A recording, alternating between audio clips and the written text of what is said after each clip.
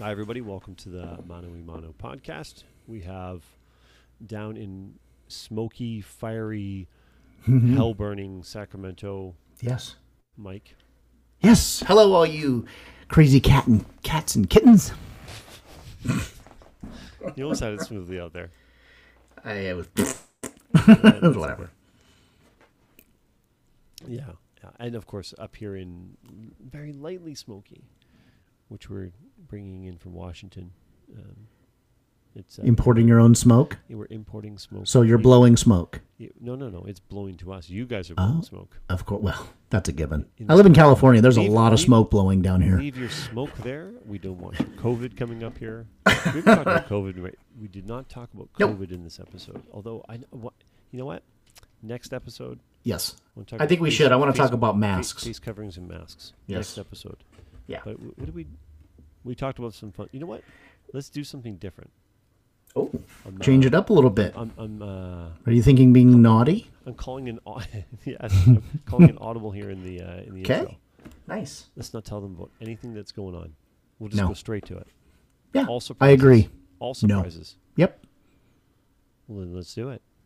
Well, get started. Let's go. Mr. Madison, what you just said is one of the most insanely idiotic things I have ever heard.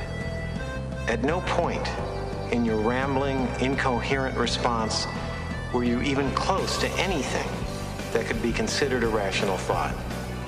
Everyone in this room is now dumber for having listened to it. I award you no points, and may God have mercy on your soul. Well, there's some in BC, I think, but the big one that is we're live, by the way. I did hit. I assume so. I assumed. You assumed correctly. I did.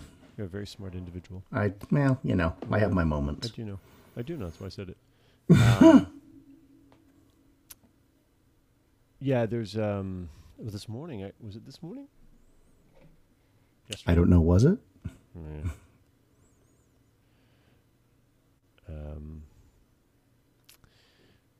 Yeah, somebody at work. It was yesterday. Anyway, somebody was like, "Yeah, dude," because they were in White Rock, which is like one of the most southern points of the Lower Mainland. I've actually been there. What? I've been to White Rock, BC. Really? When?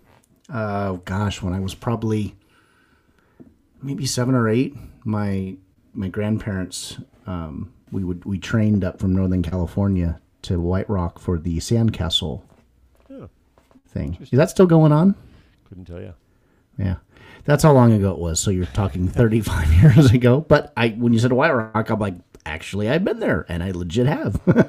So White Rock is basically the farthest southwest part of the Lower Mainland. It's like right at the border. Mm-hmm. Anyway, so one of the guys on my team was like, "Yeah, dude, there's like bad smoke yet." So I hit on Twitter, and what it was is there's some big ones in Washington, or a big one in Washington that has affected us here, but I don't think it's anything like what you guys have going on right now. Oh, it's insane. We've got fires that were going in Vacaville area, which is, if you're leaving Sacramento and you're going down south, like you're going to go to San Francisco and places like that, Vacaville's in the middle. So there have been fires there. There's, just massive acreage burning. There's a fire that started that's up past us. It's significant ways, but we're getting all the reciprocal ash and dust from that fire just raining down on everything here. It's pretty far away, but it's like just when you thought you finally were able to get out of the heat, because it was 107, 108, 109, and we were starting to get into some nice, cooler weather. The world, what is that? What is that in the rest of the world speak? 107, 108.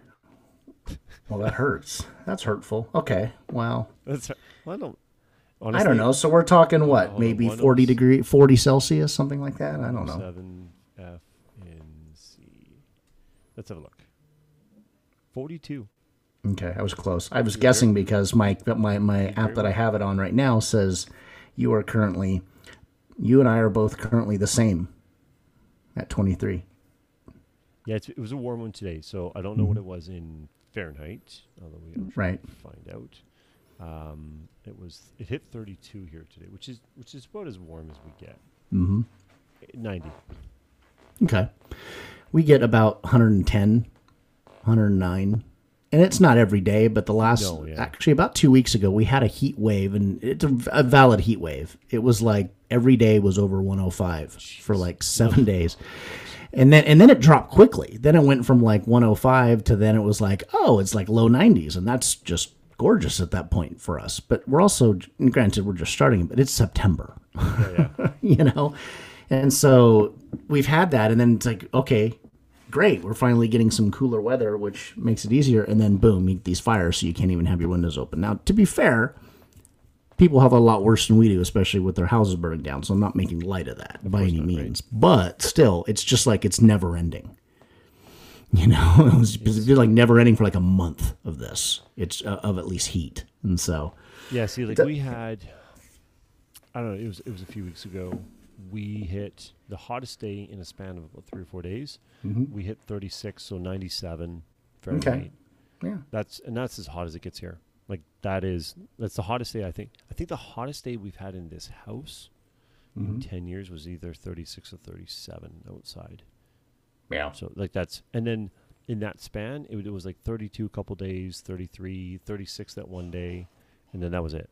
And then it drops back down to like high 20s. So, again, what's 28? If we said 28, 82. Yeah. Well, that's what we're supposed to be like after today. We're going down in terms of around, I think, it was supposed to be in the mid, we're getting low 90s, and then we're going to hit 80s and then low 80s. So it's like, thank you. But you watch. In 10 more days, we're like, we're going to go back to 100 again. We're like, wait a minute. Yeah. Okay, that's mid-September. Fuck off. Yeah, that's pretty hot. 100 degrees is no doubt very hot.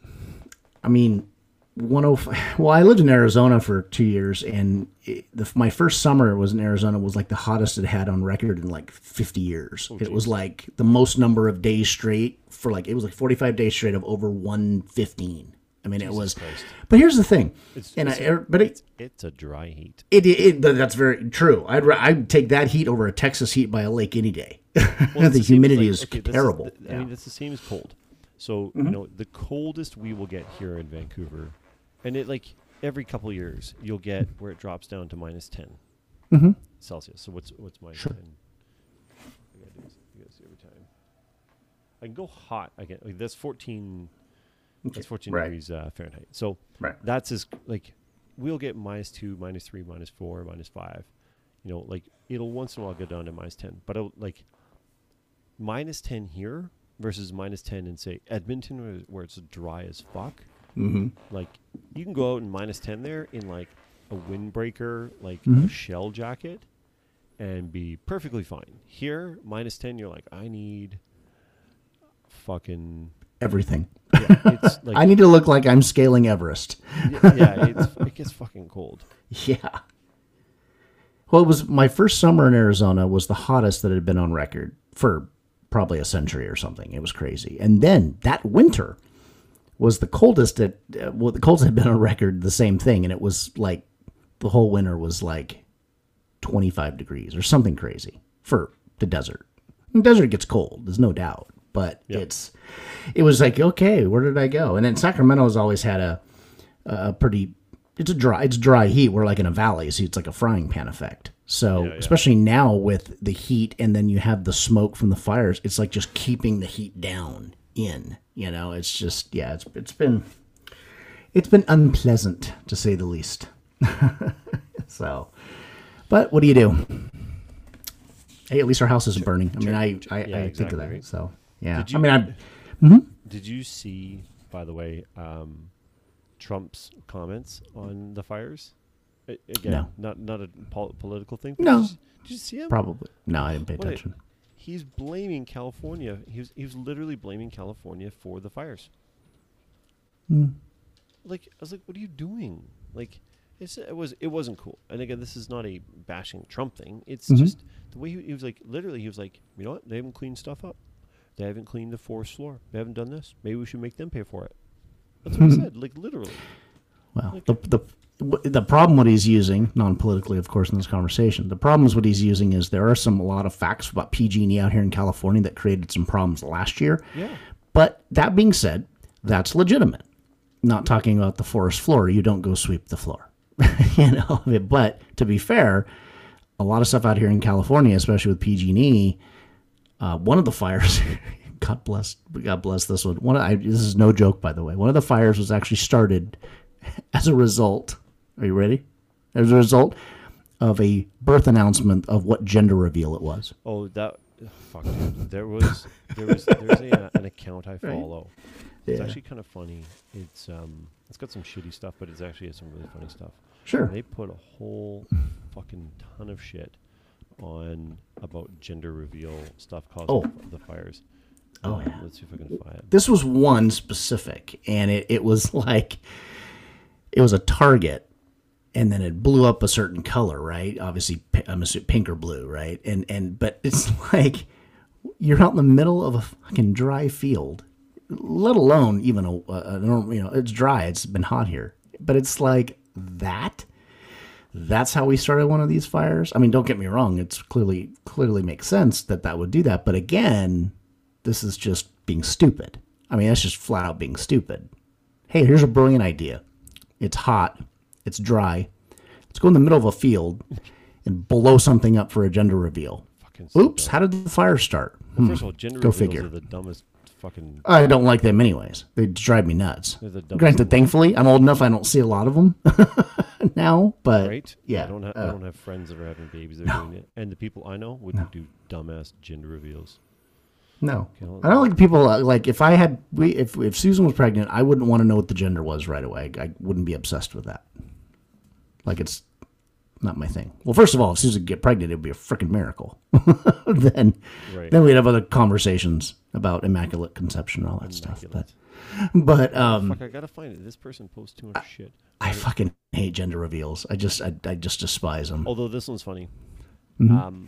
It was a tweet that says, a gender reveal party where you reveal all the harmful things you learned about gender roles and norms and vow not to pass them on to the next generation. Perfect. Yeah, fuck off with that. That one's where is it? Jesus, why is there too much? Stop tagging me and telling me it's your birthday. I don't give a fuck about your birthday. Y'all are annoying. That's why I never tweet, annoying little bitches. Mm-hmm. That's another thing. I do not like... Hey, I'm cool if people want to celebrate their birthday. More power to you, right? Whatever. I do not like the birthday month proclamations. Yes, we've talked about this one, no doubt. Like, seriously, 1/12 of the year is spent celebrating your arrival onto this planet. Yes. Arrival, like you're an alien, your anniversary. I miss going to the bathroom at the club and telling myself while peeing, I'm fucking lit right now. Oh, totally. I remember those days. Those were fun. But yeah, that's a pet peeve. This one has... This person tweets, should I live in New York where people think I'm stupid, or in LA where people think I'm ugly? I think I saw that one. Yeah, that was a good one. I'm like, it's a toss-up. Imagine how terrifying it would be to come out to your parents as trans or non-binary, knowing they burnt down thousands of acres of forest to declare your gender. That's awkward. That's a good one. Not awkward at all.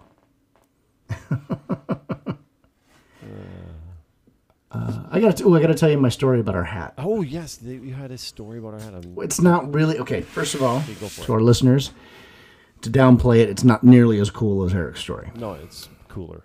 But no, this is a result of Eric's story. Is what this hat situation is. So when we went out of town to Mammoth Lakes, and side note, I'm glad we went when we did because there was a fire on the other side of the ridge from Mammoth Lakes, and everybody's now where we are. I'm like, oh. Wow, we were at the right time. Anyways, back to my story. And so Susan was like, you're taking your hat, right? I'm like, yes. Okay, fine. We go. We drive. We get there. And every single time, and I cannot stress every time enough. Okay, so let me help you. Yeah. Every, period, single, period, time.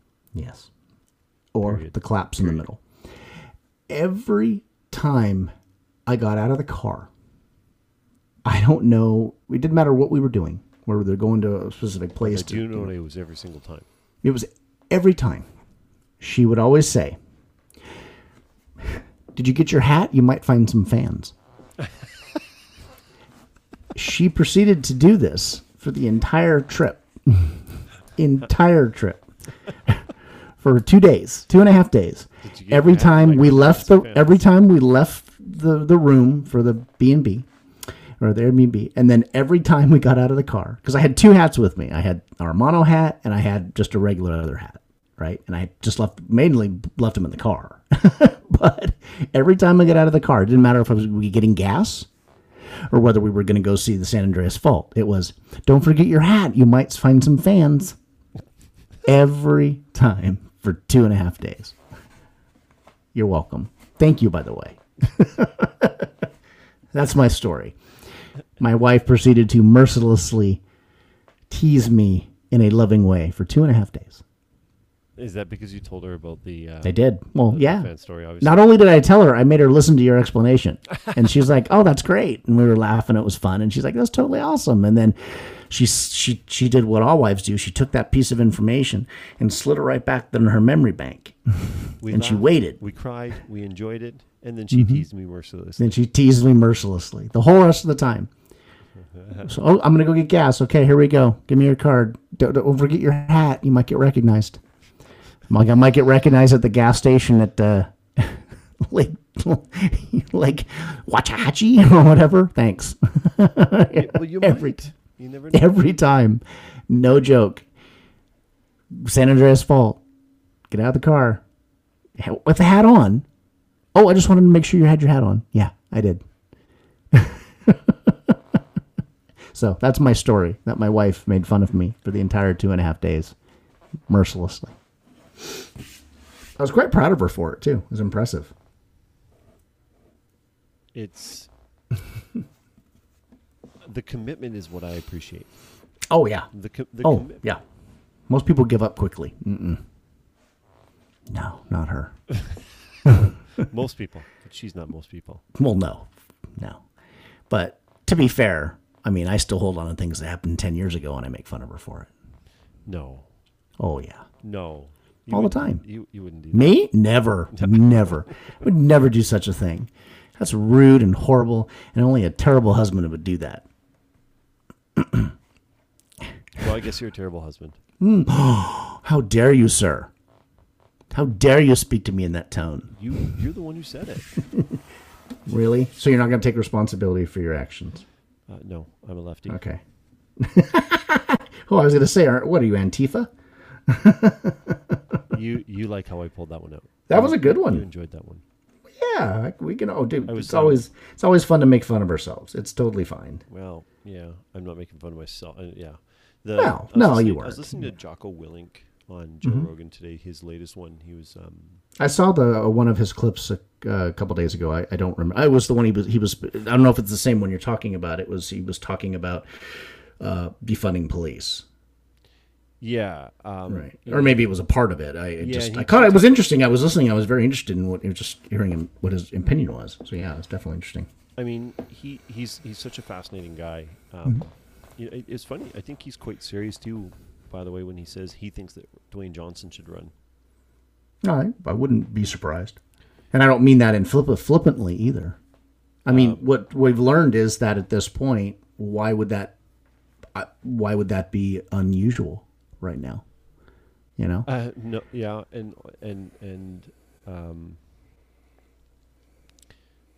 I think, and honestly, he'd be a better choice than either of the two that are currently running. Yeah. I mean, I don't know what we would find out clearly in a campaign on what their views are on certain things, but other than that, sure, which is, not, I mean, right now I wouldn't find it to be odd.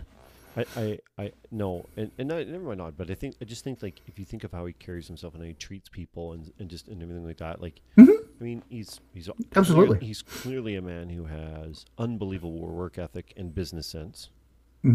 And he has a stellar overall reputation with pretty much everybody. Here's the thing. That's a great point. And when you think of Dwayne Johnson, he's been around for 20 years now. Yeah. Yeah. Give or I mean, take. you figure he started in, the whole wrestling bit. And wrestling and to when acting to whatever, right? Right, to pretty much everything now, yeah. Can you, and he's been as high profile as, I mean, is he the biggest actor in the world? He's up there. He's up there. He's up there. He's actually right. I want in terms of. I think somebody mentioned the other day in terms of money. He's getting paid the most, I think, right now for the stuff he does, and sure, he's doing incredibly well. Yeah, absolutely, very well. He's very likable, extremely likable. He's extremely likable. He obviously curates that well, but sure, you can't curate that if there's not some truth to it. I don't think. Right. But here's the thing. Name a scandal that involves Dwayne Johnson. Nothing. There's nothing. Zero, nothing. Zilch, zilch, and it would be out there. As a man of that, a person of that high profile. And especially with a good reputation. People look for it. Oh, yeah. Oh, absolutely. Everybody, you're looking for the shoe, right, to drop. You're looking for that one piece of thing and nothing. There's nothing on that guy. And I think that there's, regardless of his politics, I think that at this point people just want a person like that. And I think that even if his politics weren't right in line with yourself, you could go, I think that will sway a lot of people. I think there's people who might go, it's not exactly in line, but he seems fucking legit. Like, and I don't know. Like, I get that a lot of people are saying that because he's popular and he's likable. I think that's part of the big reason, but who knows? It's he's also cat. He's an intelligent guy. I mean, I'm not talking that he's like Sam Harris, or Jordan Peterson or people like that are thinkers. His intelligence is very different. Right, and that's not a knock on. I'm not meaning that in a slight because those are two extremely super uberly smart people. They're it's hard to follow their conversation. He's not an academic. No, but he's very well spoken. He's educated in the ways of being able to interact and how he comes across in multiple different situations. And I don't think that that's like, I think that clearly that's who he is. But no, I definitely, he's extremely likable. You're right. He's been in the spotlight for 20 years and there's not even a sniff of anything, at all. And especially in the cynical world we live in, people are always looking for that. The tabloids are always looking for that, and nothing. Yeah. You've got nothing, which fantastic. He's a genuine article. He is. I think he's exactly like you think he is. I think that again, he curates himself well. His Instagram is very well done. He does a lot of things. There's no way that not a ton of what he does is not calculated. There's no way. It's just how it is. Yeah, absolutely. But that being said, you can't pull it off day after day after day after day after day, month after month after year. Right. And you can't make that switch from being a wrestler to a legit actor. Like he went from. He went from being a wrestler that so many people don't think of it as being mainstream acting, take people too seriously with it, especially with the way his character of the Raw. Yeah, when he started, sure. Yeah, he was the instigator and he was supposed to be the bad guy. He was always sort of the heel or whatever, right? The heel, yeah. And then he went back and forth, but he always had this particular character. And then when he got into movies, he did sort of. The sort of like, okay, there's the wrestler doing movies, right? But more he's done movies, become more of this big box office, like legit star. And he has things like he has this tequila company that he's started, and like everything, he just seems to do. It just seems like a legit nice guy, and again, it'd be very hard, I think, to curate that and foster that. To the authenticity that it appears to be, I think as long standing as he has.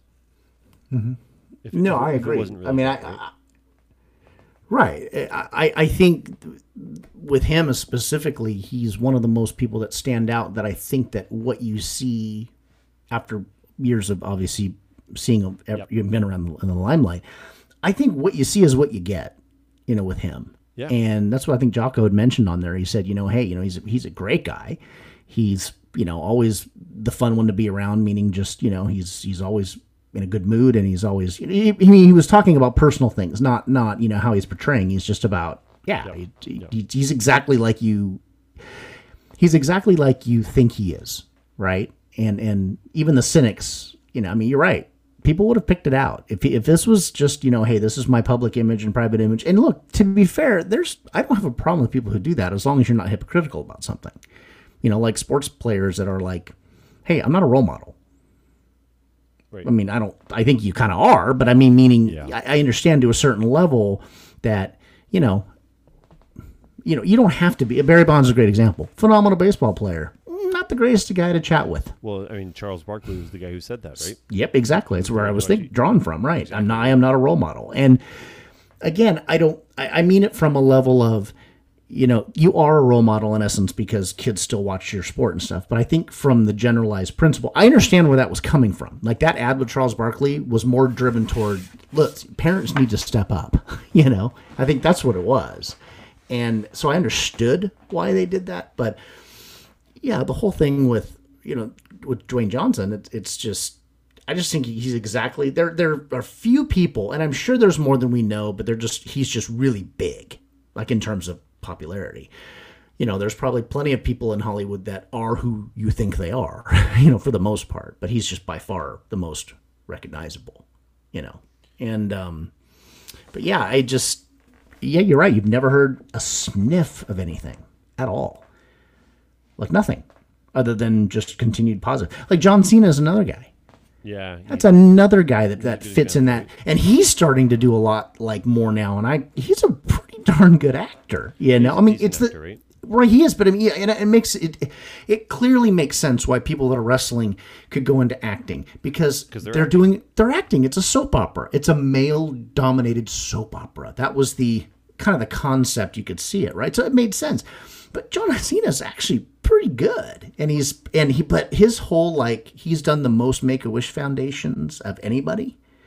He's tirelessly with that. That's like his thing, right? It's his thing. It's huge. It is his thing.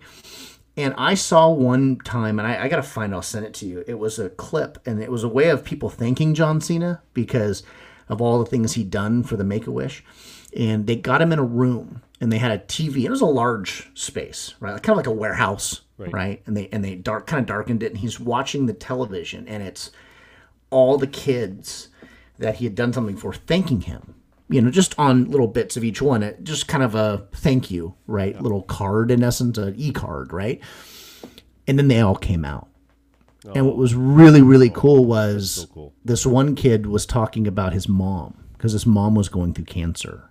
And the mom was with him, and it was so touching to watch John Cena's reaction. It's very genuine. He's clearly a guy, again, he's a pretty genuine guy. He's... I agree. I've seen a couple things with him where you're like, you can't fake that. But he said something to the effect of, because the kid was like, my mom is here because of you gave me hope.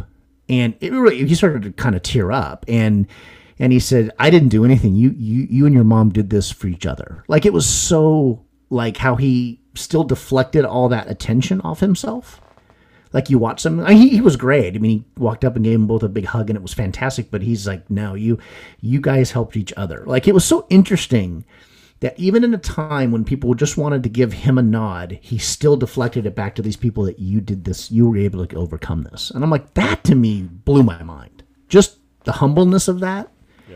He graciously accepted the adulation, of course, but he was clearly not in a bad way uncomfortable. It just was not something he clearly was aiming for. You could tell he was very shocked that it was happening, and he was thankful, but you could tell he was kind of embarrassed by it, which is cool. That's really cool to have somebody not really thrive for that in terms of that personal, I need people to know kind of thing.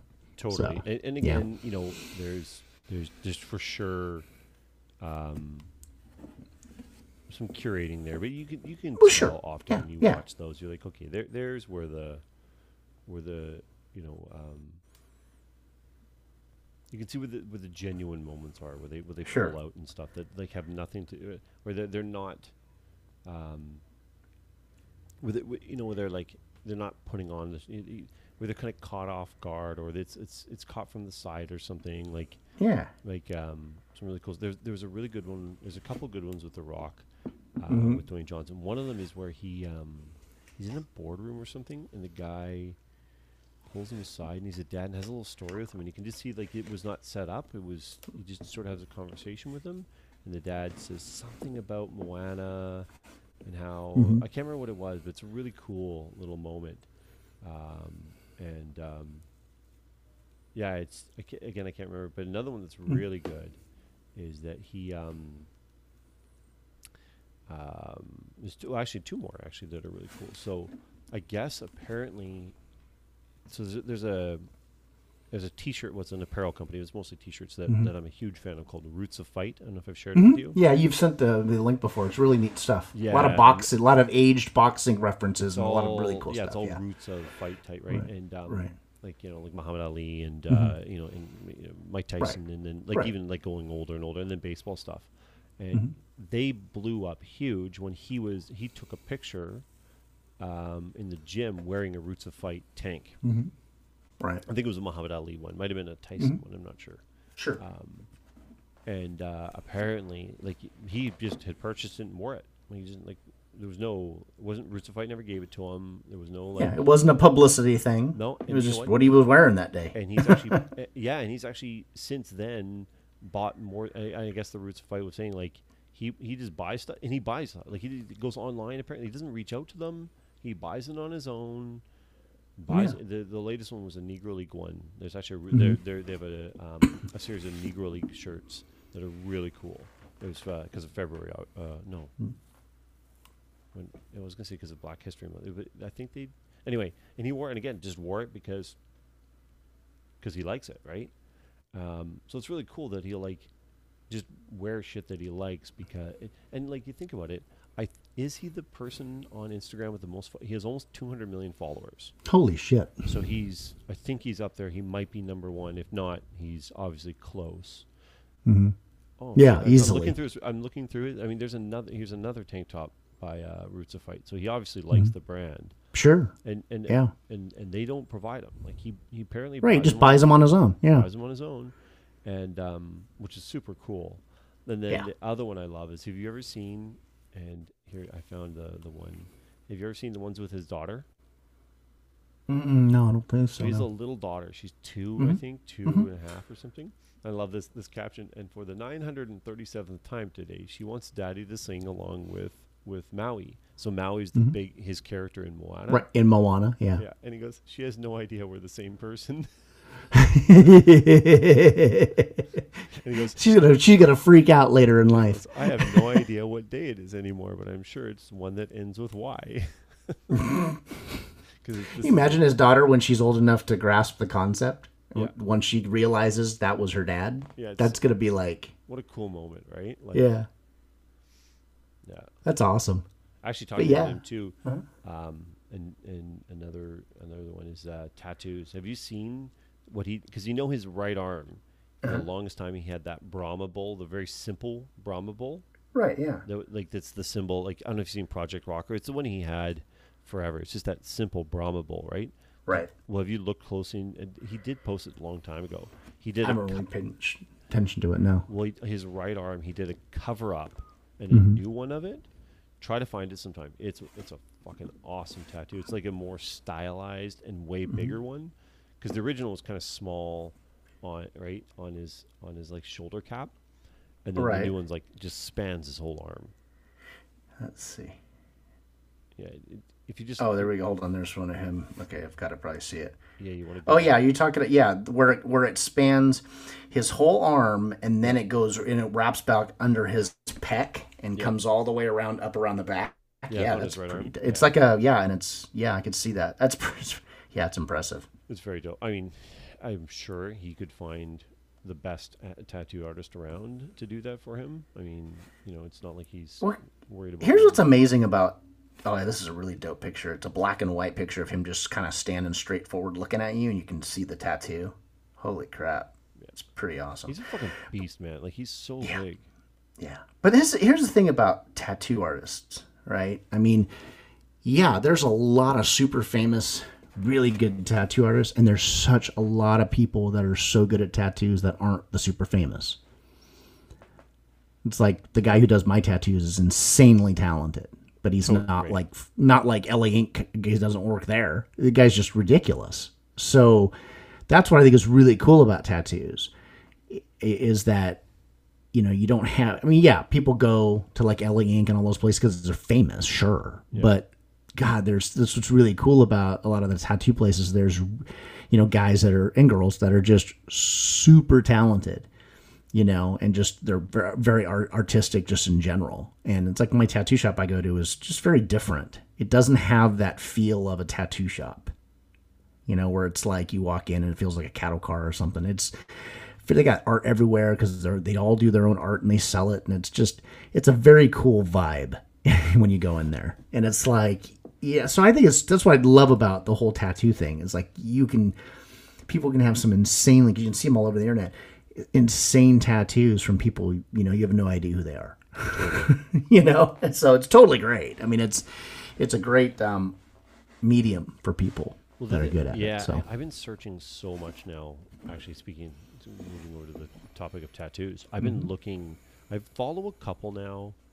I'm not sure if they're exactly the artists that I connect with. There's a couple I do, and a couple that has some really cool stuff. But I'm like, because if I told you my plans, we've talked a little bit about it. I don't know if I don't know if I've got the full. So I'm going to do both arms, from shoulder to. I don't know if I'll go all the way right to my wrist. I think I might go 4 or 5 inches up from my wrist. Sure. We'll see, but that's also because I'm not going to do a defined line at the end of it. So because each tattoo that I'm going to do is going to be really great to not be defined. So my right arm, it's going to start with like streams, rivers, and rocks and stuff like that sort of, and then it's going to go to like a forest, and then to like mountains. So that sort of I've seen other ones that are similar, and I've heard a couple of people like that's kind of typical. I go, well, it's how nature works. It goes from streams to forest to mountains. Like that's sorry that's how the world is built. Sure, absolutely. But the idea is that somewhere out of the trees into the mountain is going to be a griffin. Okay. And then the whole idea is Griffin loves being outdoors. Like he loves everything. Like he loves mountains and he likes getting camp, like all that sort of stuff. But and then the Griffin will come out of this. So obviously a Griffin. So I got to figure out that one. There's been a couple. I don't want to say I like anime, but sort of that anime kind of 90s sort of graphic novel, sort of 90s sort of comic book look. Like the 90s is where the late 90s is where I like the most, where it's still comic, like it hasn't gone dark like the 2000s and later comics have gone, but it's just started to turn that. Still has a little bit of the comic book cartoony look, like it's where the transition sort of occurred. Does that make sense? Yeah, absolutely. So so I want that, and the idea is, so I want to start working on that one soon, because I actually want to help him. I want him to start to decide what the colors are, because I want to do sort of like muted, like not black and white, but not fully bright colored. I want to do sort of in the middle somewhere, and then him go like, what color do you think this stuff should? And like, so he gets to choose that, like, and then the Griffin and whatnot, and then down the road is Stella's probably about the same age as he is now, so 7 and 8 to 8 years old. So Stella is Latin for star. So I'm going to do like a galaxy and stars and space, kind of all on my left arm, highlighting somewhere on my arm, like a bright star. So like that will be her, right? And then have her do the same thing, like her sort of, okay, do this color, do that, like, right? Oh, for sure. So that's my plan. But I got to find someone that, where that sort of style, or like you just see what they do. I mean, Right. there's so many tattoo parlors and artists in Vancouver, and Oh, sure. it's fucking overwhelming to even start to look, right? What's like what helped me is because it was kind of like my friend that I worked with, her husband had one of his sleeves done by the guy I go to. Okay, yep. And so and I had some cover-ups I wanted to do and all that stuff. And so at the time, he wasn't taking clients. Like, he was just super booked all the time, right? I mean, just like 3-4 months out booked. And he wasn't saying anything, but because I knew Steve, he was like, sure, come in, let's talk, Right. And his deal is, you come in and it is very like chill, right? It's like, okay, what are you thinking? I'm kind of think this. Okay. All right. Okay. What about this? And it is a collaboration, which is cool. But he's definitely right. The thing is I always say, because people ask me, well, did all the stuff you've done, is that exactly how I envision it? And I always say no, because how I would have done it, he was able to do way better than what my idea ever would be. But I think so that's the absolute right answer, right? Like, if you had in your mind's eye something and they do exactly that, well, that means you didn't get what their artist flair or touch or style or whatever it is, right? Right. Oh yeah.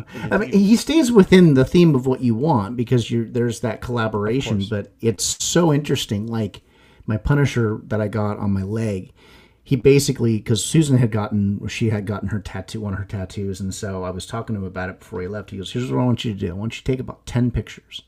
Just find whatever off the internet, pictures out of your comic books, whatever. Yeah. 10 that you like, and we'll just talk about it, and we'll work with that." And that's what he ended up doing. He ended up going, "Okay, we'll do this, and it was." It would have been nothing I would ever have put together, but it was still all kind of your choices all at the same time. And so that's what's happened pretty much, both my sleeves with him and then my leg. I'm getting ready at some point. Probably early next year at this point, I'm going to do a memorial tattoo for Dallas. And like Susan already got hers done. She got like a pocket watch that has the actual time that he died, and his script, I love you, on the pocket watch, like in his handwriting. So that was what she got. And Dallas loved, like, his two characters he loved in comics were Venom and Deadpool. Those were like, he just loved them. And so I'm thinking I'm going to get, as a memorial tattoo, I'm going to get a Venom tattoo for Dallas. I just don't know what it's going to entail specifically, but that's going to be what I'm doing for him. I'm going to get it on my chest. But so when I was asking him about it, I'm like, yeah, I'm thinking I'm going to do a Venom tattoo. And his great concept. First thing he says, "You want to go movie or comic book?" And I'm all, "Comic book." He's like, "Nice. I agree." Nice. It's just, it's that. One, right? It's so, I mean, the movie was cool, but no, there's so much to choose from the comic books, to do. So, but, finding a person, I got lucky, and somebody that now it's like, I don't want to be tattooed by anybody else, and it's just, he's very wide ranging. And he's one of those guys that goes into Idaho during the wintertime and does the snow carving contests that they have there. Oh, that's cool. Yeah. He's just very, not that it's a surprise. He's a tattoo artist, but he's extremely artsy, which is cool. And he's very cool. So it's just like, he's like one of those guys that's like, "Okay, come in, we're going to do this. You want to throw on Netflix?" "Yeah, sure." He's like, "Have you seen Ozark?" "I'm all, not yet." He's like, "Let's start watching it. You'll like it." Right? So he puts it on, he's working, and we're watching Ozark, and he's, it's just really, really cool. So, I know exactly what you're talking about. You got to find somebody. That's totally the thing. Right. I actually would love it if I could sit and do my whole arm in one sitting. Oof, that's rough though. No, I don't mean pain-wise. Pain-wise, yes, it's clearly going to be rough, but a lot of it that's a lot of work for the tattooer. Yeah. Like, I can hear Harley grunting at certain stages on the tattoo, like really pushing, and he's really fast. Like, I mean, like, my leg was about 4 or 5 sittings at about 4 hours a pop. And he's got other clients, so it's not like he's going to do 10 hours a day. Yours is super detailed too. Right. Oh, exactly. And he's just, but so I would love to, like, my personal goal is I would always want to get a tattoo done and just do it all in one sitting, but unfortunately, when you're dealing with the size and scale and just how detailed it is, that obviously you've only got so much time to work with. Plus, they're tattoo guys; they have multiple people appointments. They give you blocks of time, and I want to say for my sleeves and my leg. My bottom leg sleeve is probably, the average sitting was about 4 to 5 hours, and each one of them was at least 4 sittings. Right. But I usually do it in a row. Like I'd usually go, okay, I'm going to go on a Sunday or Monday, get worked on, and then like 2 weeks later, give it a little bit of time to heal up a little bit, and then 2 weeks later do another. And I just do it as quick as humanly possible. like as soon as you can get me back in, I'm back in, because I don't want to I don't want to dawdle. I want it done as quick as possible. But yeah, one sitting from like shoulder to, let's just use wrist as an example, shoulder to wrist, would be very, very tough undertaking. Not just for the pain, which is clearly, obviously part of it, but just on the tattooer of how much work that is. So. And you don't want a tired tattooer at a certain level. So, yeah. That is true. That's a good point. Yeah. So, but yeah, it's definitely, and it's like, I always talk about, like I usually go long periods. Like to get a tattoo, I try to get it all done as quick as possible, but then usually I wait long periods of time in between the next one, like once it's finished. Right. Yeah. And people are like, why? I'm like, I just have to forget how bad it hurts. Like you forget after a year or two, you're like, I'm ready,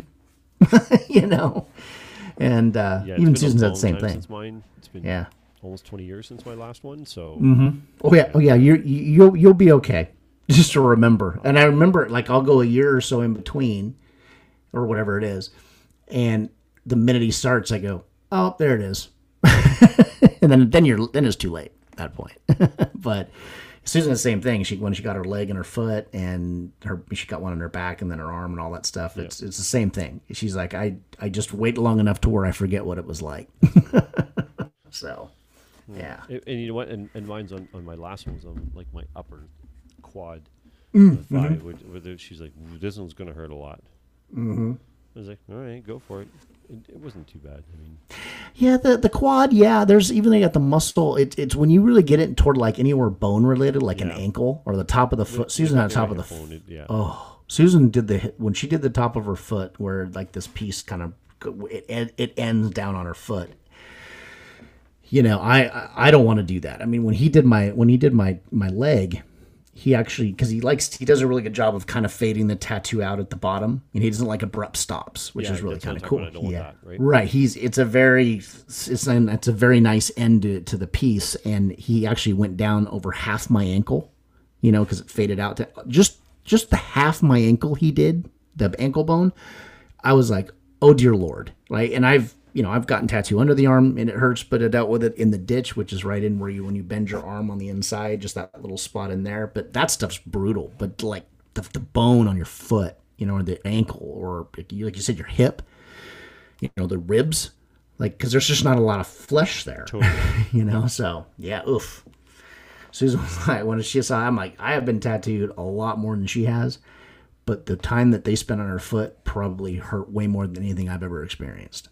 So it's like crazy, very crazy. Oof. Get shudders just thinking about it. Oof. Oof. So, oof. Goodness gracious, no, thank you. You're too old. Did you ever, just out of curiosity, finish Afterlife? No. Okay. So I got into. I've been watching another show that is really good. Which has many letters that are similar, but has nothing to do with the same, nor does the word the same. Well, you won't guess. No, I'm not going to. It's called The Affair, and it's I've heard about that. Very good show. 5 seasons. I know. In fact, I think you've told me that actually. The Affair. Okay. I remember now. Yeah. Interesting. So it's good. So I got, honestly, I watched Afterlife. I got into the second season. Mm-hmm. And I enjoyed it. And I really like Ricky Gervais, but it wasn't gripping my attention. Sure. We binge watched it in 2 days. That's the only reason I got through it quickly. Is because it was like, let's just watch it. I don't have time to binge watch stuff like that. Well, so. yeah. Well, you're a dad, so. Dad, and I just it's not. It doesn't. And I like my sleep. Well, the only good thing, the only bright side about it is they weren't long episodes. They're like 25 minutes or 30 minutes, or like an old sitcom size. They're sitcom length, yeah. So you can fly through it pretty quickly once you get going, and that's kind of what we did. But yeah, I mean, I like Ricky Gervais. Really appreciated the writing of the show, though, like because you're dealing with topics they're emotional, And I thought, what a really cool way to branch out. I mean, he's a good actor anyways. I've seen him in a lot of other stuff Ghost Town, I really enjoy that movie with him in it. And he's I just think, he's one of those guys that I like him as a person. So it's like you kind of see him in all these people that he plays, which the way he does it in that show. So I quite enjoyed it, and I know Susan really liked it too. And but yeah, it was definitely an emotional type show, and dealing with those kind of topics. But yeah, it's definitely not. I could see I have a problem. My problem is I'll get into a show, and if that show has a break for too long, like The Walking Dead. There's a 6-month span, right? And at that point, I'm done. At 1 year, I think at one point they had a 1 year span. Yeah, and that was between the one when what's his name joined, and that's where they lost me. I was like, with Negan, Jeffrey Dean Morgan. Yeah, that was it, wasn't it? When Jeffrey Morgan died, and it was it seemed really good, but I got out of it. Yeah, the problem, and I'm not a really short attention span. I mean, I'm kind of a middle-range attention span person. I don't just drive away off anything. But, yeah, the problem that The Walking Dead had, I haven't watched it since really the end of the Negan character the first time. He's on it now still, but the Negan as we knew it, right? The tyrannical, normal Negan. I think what ended up happening they lost a lot of viewers, not because it was a bad show, but because it just got to a point where it was this is getting dragged out way too long, right? It's there's only so much.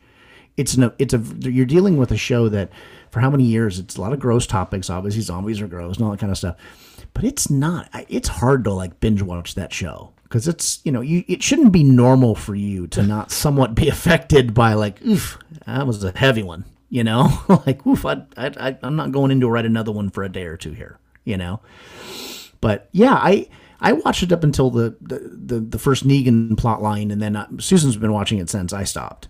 And a lot of it was the gap, and I lost interest. I'd been losing interest over the years, just over time. But once that gap finally hit, and there's a lot of shows. Ozark was another one. Ozark is a great show. I still haven't watched the third season. It's a part of me just doesn't want to. It's not because I don't like it. It's just I don't want to commit to it. Really? Yeah, I'll get there. I know I'll get there. I've seen the first two and they're phenomenal. It's so good. I know. I just wait for it. Yeah, I know. It's I don't really binge watch a lot of shows, so that's why when we binge watched Afterlife, it was kind of an oddity that we binge watched it, but it was also because it was a very quick episode. So, but Ozark's an hour long, on an average, and it's this show, The Affair, I'm watching. I think every episode is 50 something minutes. It's a Showtime show, so it never had commercials anyway, right? Okay, right. I watch an episode every other night. I'll watch 3 or 4 nights in a row. Then it'll be 3 or 4 nights I won't watch it, and so I've gotten through it at a decent pace for me because it's the one I'm interested in right now. It's quite a fascinating show too because of the way they do it. So I don't know if I told you before, so the first season. So it's this dude who goes to Montauk, New York, where they're on a summer vacation with his family, meets this woman, waitress, and they have an affair. And okay. Every episode, part 1 and part 2, it's Noah and Allison. So part 1 is Noah's perspective on a period of time, and then it's Allison's perspective on that period of time. And of course, you get to see what happens, because they're not always together. So she was doing this and he was doing that, and then you see the times when they were together. But every time the perspective is different. You're like, wow, it's not even close. What Allison's right part is and what Noah's part. You're like, oh. Then of course there's a death. You don't know who did it, and then then they go into season 2, 3, 4, and then there's people that there's people that become introduced as other parts. So there's Noah and Allison, but Noah has his wife Helen, and you get a part from her, and then you get Allison's husband Cole, and then it keeps so now you start getting like perspectives from other people. So it's quite interesting how they decided to do the show. So the show is done different. Okay. Interesting. Yeah, it's actually really cool done. And then it's gone. They've had like you're like, oh shit, that happened. Oh, that person. Like it's definitely, yeah. I remember you mentioned it before. I kept meaning to go try to find it and see where I can watch. Is it on Hulu or? Well, we don't have Hulu here. Is it Netflix? Maybe we have Hulu. It's not Netflix. So it's a Showtime show, right? And we get in on what's called Crave. Crave Mm-hmm. hosts our HBO, Showtime, like that. Those channels. So Mm-hmm. I would have come. It would have been originally aired on HBO for us, I think. Okay, all right. I'll check. Actually, yeah, I'll check because I know we have HBO, so maybe it's in there with some of the shows there. But speaking of shows, I was really late to the party, like probably a couple months late, but I finally watched the full documentary of The Last Dance. I haven't finished it. Yeah, how far are you in on it? Let me open my Netflix and take a look. Wow, talk about being extremely specific. What's that? You're talking about being extremely specific. I'm gonna look because I actually I don't know if it's like I don't want to like be like I'm only a little bit into it or a lot into it. I actually can't remember. I've got a few. The good thing is Christy won't have watched it, so that's perfect. Last Dance, episode 1, 2. A gender reveal party, except you just fucking text people and not light the forest on fire. Yeah, that one's good too. I don't know. Maybe I was into. I watched the Dennis Rodman. No. Okay. Yeah, pretty decent into it. Maybe I'm still only in episode 1 or 2. Okay. No, maybe I'm still in episode 1. Interesting. I like what's neat. What I liked about it is well, the way they jump around because they're kind of covering through this whole documentary, like the first and second three-peat. Obviously, the Last Dance is the final season of the second three-peat. But what I like is they spend a lot of time jumping. Like you start when he was in college, and then when he's in getting drafted, and then they spend some time as he works his way up. But then they keep bouncing back to the second three-peat time frame. So you're constantly shifting, 10 years apart or whatever it is, totally. And there's a lot of stuff going on in each one of those little time periods, including USA basketball for the Olympics and just a whole bunch of everything, which I was very interesting. The stories in there, a lot of people I saw were texting and tweeting about it or whatever, and there's, I guess you could call it bombshells. I don't know. I don't really find anything in there a bombshell. I think these are competitive people. And Jordan was a competitor at the highest level. I mean, Kobe Bryant, I thought, was a supreme competitor. And I feel Jordan was just a notch above Kobe, even though Kobe was insane as a competitor. And that's not a slight. Jordan is the number one competitor in sort of probably American sports. I mean, sure. The only person that I've heard that you can compare, and it might even be that you can compare Jordan to him, is Wayne Gretzky. Yes, and we've talked about that before. Yes, like his level of competitiveness is like off the charts. Well, they interviewed Kobe in this Last Dance, and because they showed like one of the All-Star games that Kobe, it was his rookie year, and but Kobe on the Talking Head was saying, hey, Jordan was great to me. He said, I'd ask him questions, when we were hanging on the court, and he would literally give me answers. It wasn't like he was trying to hide some secret, it was like he would still give me, like advice on, hey, you're going to do this. And what I found interesting is he said, people like to compare me to Michael. And I keep trying to tell them, I am a result of Michael. Yes. Michael was the true best at what he did, and he's like, what I was able to do is what I learned through Michael. So it wasn't a matter of, am I better than Michael or not? It was a matter of, Michael's Michael, and that's coming from a guy who arguably is probably a number right behind Michael in terms of being a competitor. Not by much either. There's not a lot of difference, but Michael was just that one extra notch up. And it was very interesting. I did find it interesting because I liked the fact that they delved in with other players, like Scotty and Steve Kerr. The whole Steve Kerr thing was fascinating to me. I haven't seen it. Steve Kerr's a fascinating cat. Mm-hmm. I actually read stuff about him, the fact that he lived in the Middle East he grew up in. Yes, and they addressed that, which was I think you'll find that specific that portion of the documentary very interesting when it goes in with Steve Kerr. And it really shines a light on what Steve went through. Well, and the fact that his dad was murdered. In the Middle East, as a professor, or as the dean of the school, right? Yeah, and just people went and shot him. And not he was murdered. Just flat out murdered. He deliberately. Yes. Yeah. Well, it was interesting because they talked, part of that when they are in there is they're talking about Kerr and Jordan, because Jordan was just an insane, Jordan would just test everybody, right, in practice, just grill you. And his point, I think, was interesting was, if you can't handle me doing this to you in practice, you're not going to handle it in the playoffs to anybody else. Yeah. And I went, you know what, that makes a lot of sense. But Kerr talks about how, because Kerr, he had to come out. Steve Kerr pretty much always had to fight to get where he was. He wasn't the best player on every team, but he was a damn good, consistent. He's a really, really good point guard, but he wasn't flash. But he had that little bit of blue collar you had to have, very, very John Stockton feel, right? Where you have to totally. Really, really do that. But the fact that both their dads were murdered was kind of an interesting storyline between Michael and him, because there was somebody who can actually relate to what you're going through, amazingly enough, two different people like that.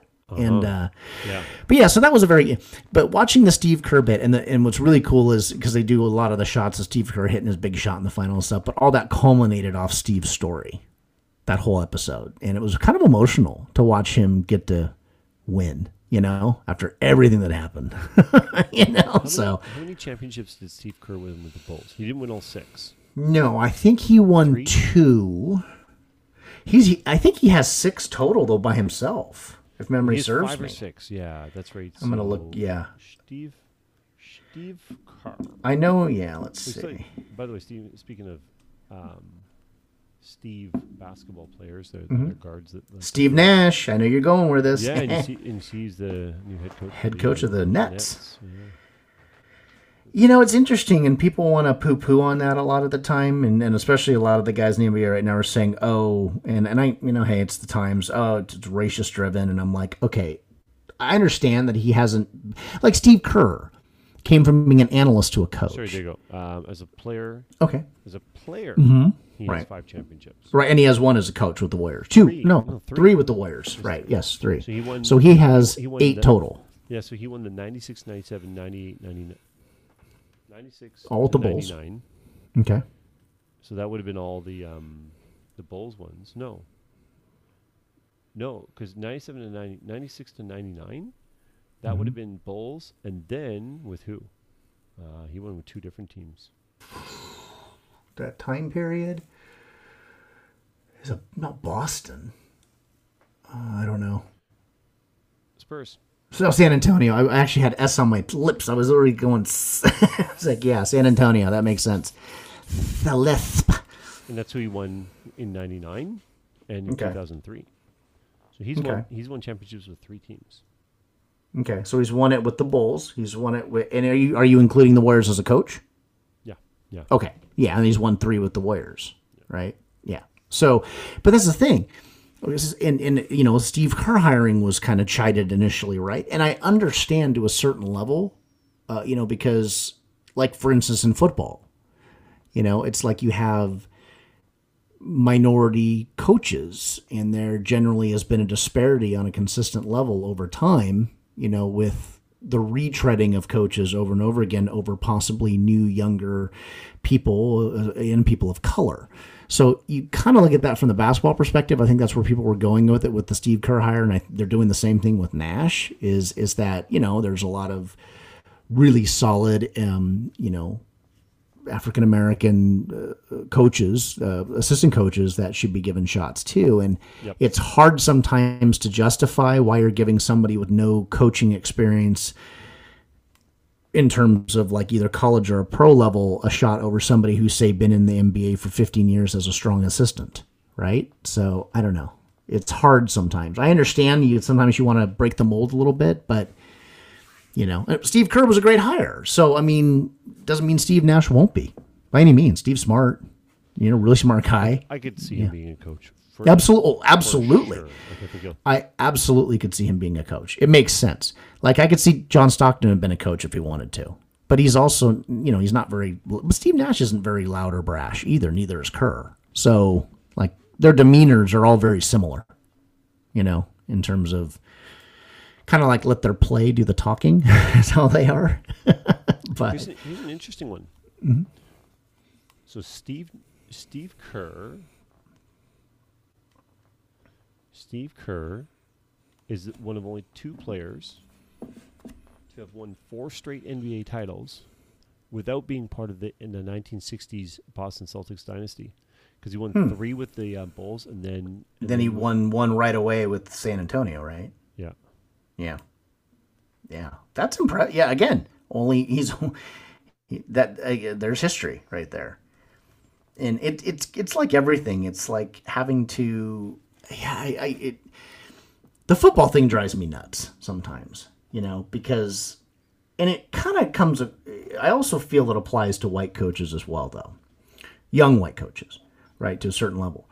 A lot of it is just the young portion, I think, that kind of scares people, right? It's not so, but it's like you have coaches like now that then they go through like a hiring cycle of really young coaches, like was it Shanahan, right?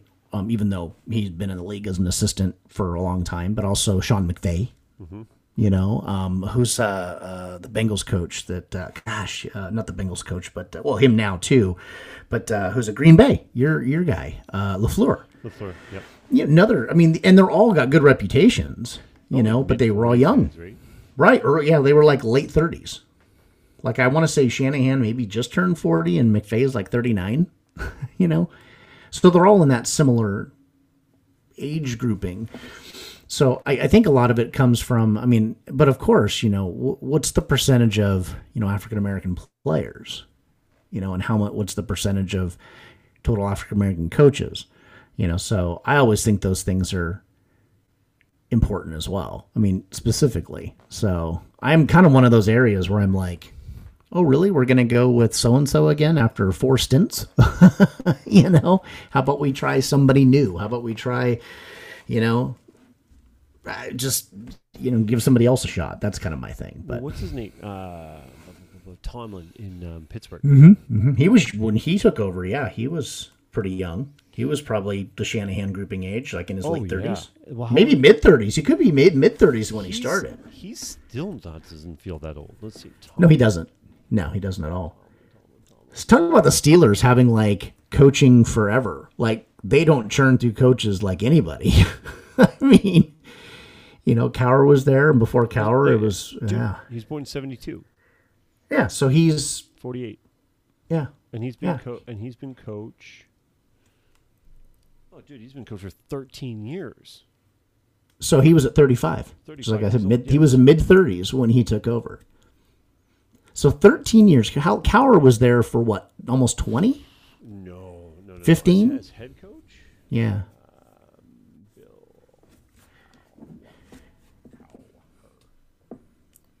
Bill Cowher.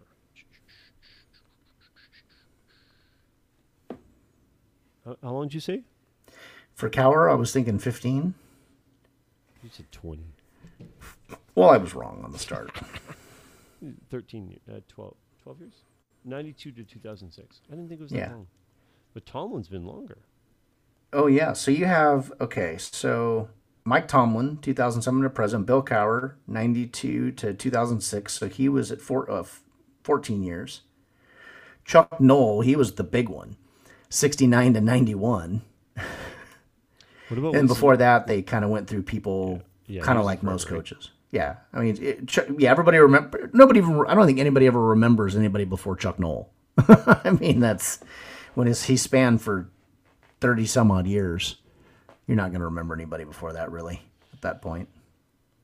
And then Cowher and then Tomlin to go both, 14 plus back to back. Yeah, talk about that's some serious stability there. Yeah, I mean that's the Steelers. I mean, like, but Oh, yeah. what are their? I mean, the Packers have also had right coaches for a long time because Yeah, you had Holmgren and then Holmgren was for quite a bit of time, and then Mike McCarthy was quite a bit of time. How long was Lombardi a coach there? Well, you should know this. That's your boys. 59 to 67. Wasn't it Okay. that long? Didn't seem like it was. It seemed like it was longer than that. Let's see. Where's it? Notable. I don't want notable coaches. I want all coaches. You're all. I don't want it to be surprise. I want to know the whole spectrum. Let's see. Yeah.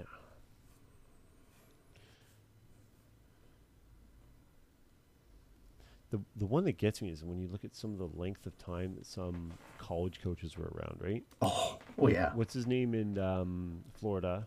The Seminoles? Oh, Bowden. Oh, he was there for God knows. 40 years. Yeah. Yeah. Oh yeah. I'm trying to think who else was. Oh, and Penn State, oh yeah. Oh, Paterno. Yeah, he was like 30 some odd years. at least. At least. But Bobby Bowden was there for fucking. Let's see. What do we got? I'm looking him up right forgot now. Bart Starr was a coach for some time for the Packers. He was the coach for 8 years. Here, that's 8 years is a long time. Yeah. Right? It's not like So here he is. Yeah, Florida State, This is Bobby Bowden, 1976 to 2009. 33 years. 33 years. Yeah. Yeah. That's impressive.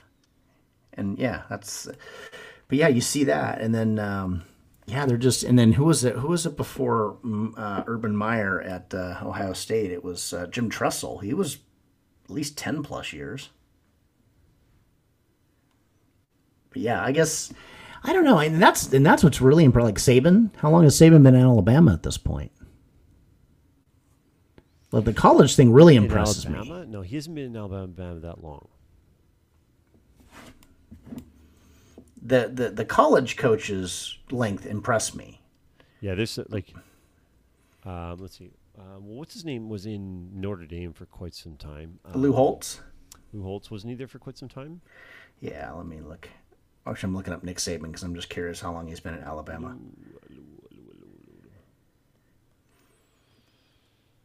Yeah, he has been in Alabama since 2007, so 13 years.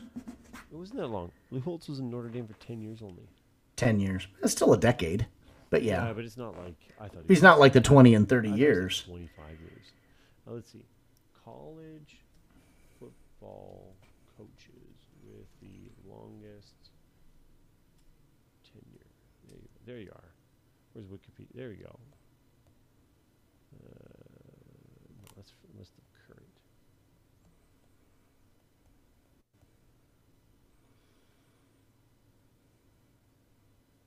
Not go. It's ever. I guess I gotta say ever. Fuck you for making me having to be all specific.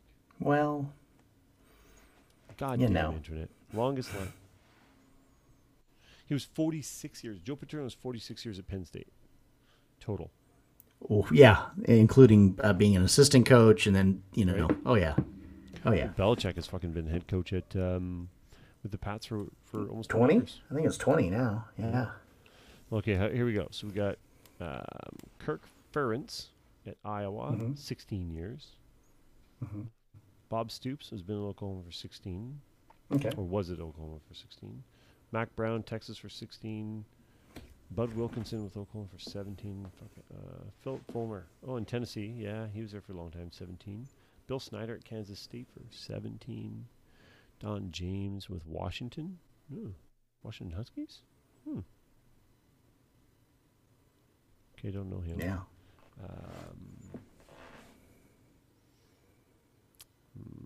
Come on, Internet. Come on, Internet. Move along. There we go. There he is. Larry Blackney at Troy. 24 years. Don't know who that fucker is. Tom Osborne. Oh, yeah, I know that. He was with Nebraska for a long time. 25 years. Tom Osborne. There you go. Yeah. Of course, Bear Bryant in Alabama was 25 years. That's a famous one. Yeah, Bear Bryant. Frank yeah. Beamer. Virginia Tech for 28 Virginia years. Tech, yeah. Then there's Bobby Bowden with FSU for 34 years. And then there he is. Joe Paterno from 1966 to 2011. 46 years. No, dude, he was the head coach for 46 years.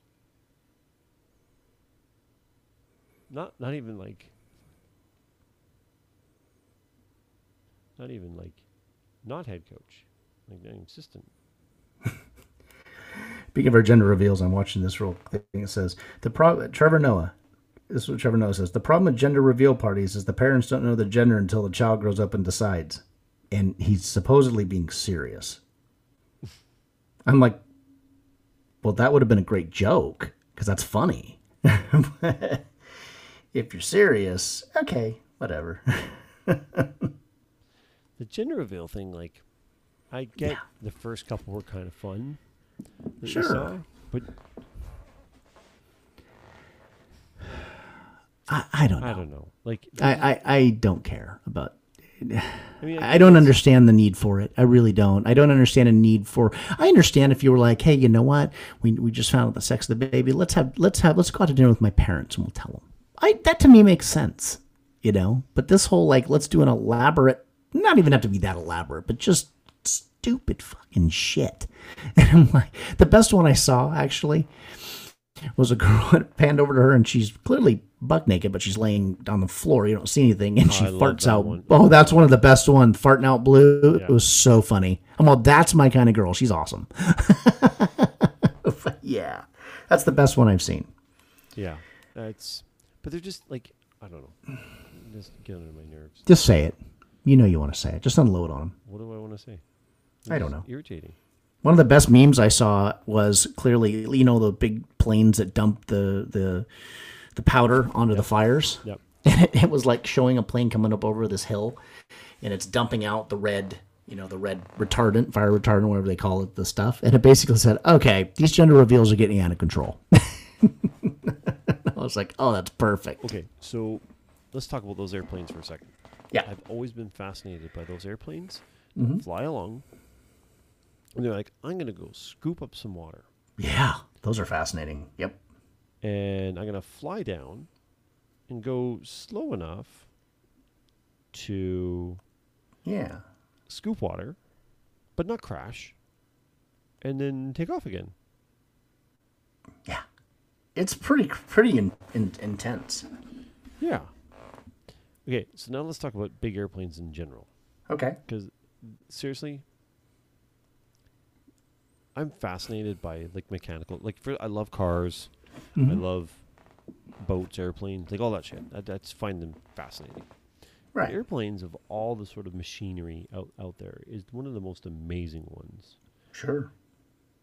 Think about how much does this Boeing's, is the 747 the biggest airplane in the world? I'm just gonna say it is. I think it is. Yeah. Boeing 747. If it's not the biggest airplane, it's near to it. Sure. How much does a fucking Boeing 747 weigh? How many tons? Well, it's some dumb number. Right. It's some number that doesn't even like make sense. Like, it's blah blah blah number, and you're like, okay, good. Thanks for giving me a number so large that I can't comprehend. That I can't even comprehend it. Yeah. So, like, if you go to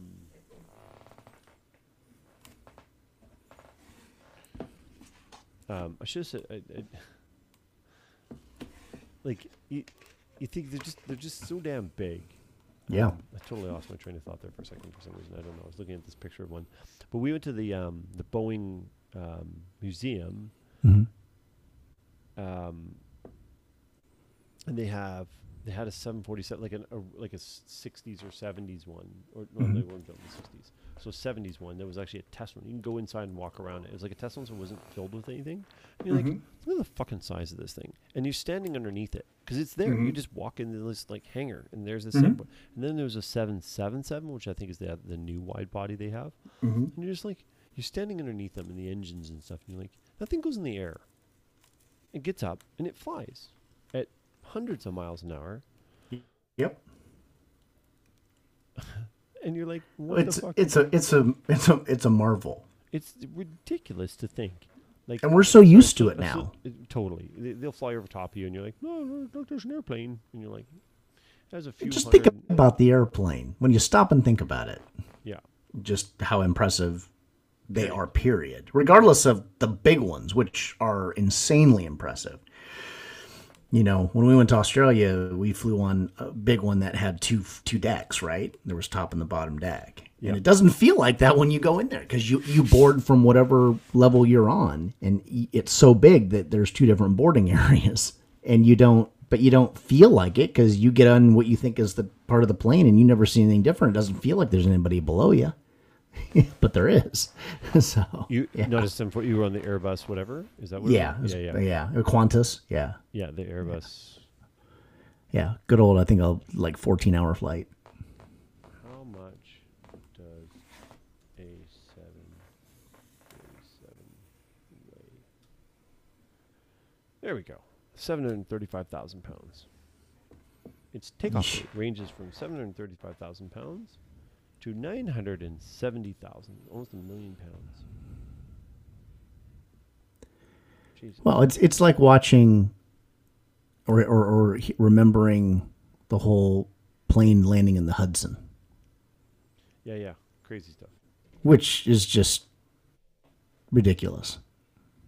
And then the movie that they made of it, which was actually a good movie with Tom Hanks playing Sully, but the bit that they do when they do the reenactment, though, from start to finish of the whole event, which only lasted like 2 full minutes. When you think about that, it's 2 whole minutes, right? 2 minutes or something like that total from start to finish. It's not very long having to make that decision.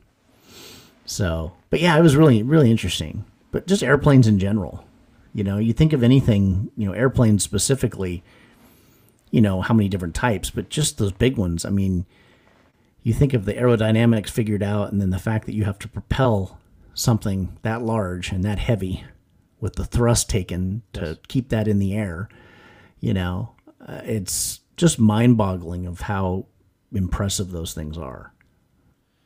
Well, any airplane, never mind the big huge ones, when you put that weight off the ground, you have to get. I mean, I understand. I have a very. There's one thing I was fascinated with, so I have a very clear understanding of how lift works, right? Like it's the air pressure on the top of the wing, right? And you think like the wing is actually being lifted up, right? It's not you're slicing through the air and then angling it up. It's the actual air pressure. So the wing is actually has to be strong enough throughout the entire wing, through the body of the airplane, to lift it in the air, right? Yeah. You can technically move an airplane.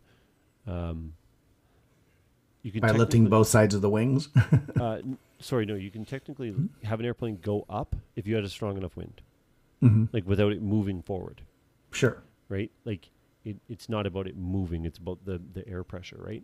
Right. So sure. You think about that, like the pressure on the wings is literally pulling it up in the air, and all that weight of the airplane in the fuselage is being suspended by the wings.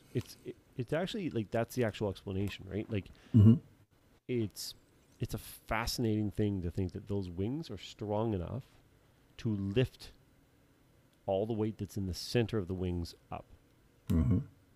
That's nuts. And then that you have to, like you said, you do have to propel it fast enough forward because that's the only way to get the wind to go over the wing to create that pressure. Like right. It's fucking nah, right? Like It's mind-blowing. it's mind. It really is. Think about that. It is mind blowing, and then we get on these things and go, all right, let's go up 7 miles in the air. Yeah, And and we go fly about 600 400 to 600 miles an hour, depending on what's going on. Correct. Yeah. Just the size of the plane. Yeah. All these different things.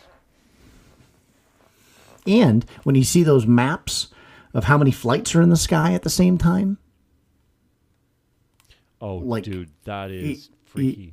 what's really freaky is when you're lucky enough to, when you happen to be, like, I like the window seat. It's my thing on the airplane, Me which too. is funny because I don't really like heights, but for some reason I feel very comfortable being on the window seat. But you don't have a perception of how high you are. It's not real, right? No. But what's neat though, and not only do you clearly see it during nighttime because you can see other planes off in the distance, but what's really impressive is when you see a plane in daylight when you're that high. Like it's close enough that you can actually see it crisscross or go, see it long enough and you just watch it and you're like, this is a large space. The open air we have here is a large space. So the odds of you seeing that another plane and track it enough to where you can at least follow it to go, oh, there's another plane in the daylight, means there's a lot of fucking planes in the air. Because I've seen it, like at least on 4 or 5 flights, I've seen it happen. So it's impressive because it just goes to remind you of how many flights are up at any one time. We don't feel like that because it's not like it's not like we're driving on the freeway here, but we are in the freeway. It's the freeway in the air. It's just we don't feel like that. Yeah, but how many? Okay, so there's another one. How many flights? How many? Come on, fucking Google. How many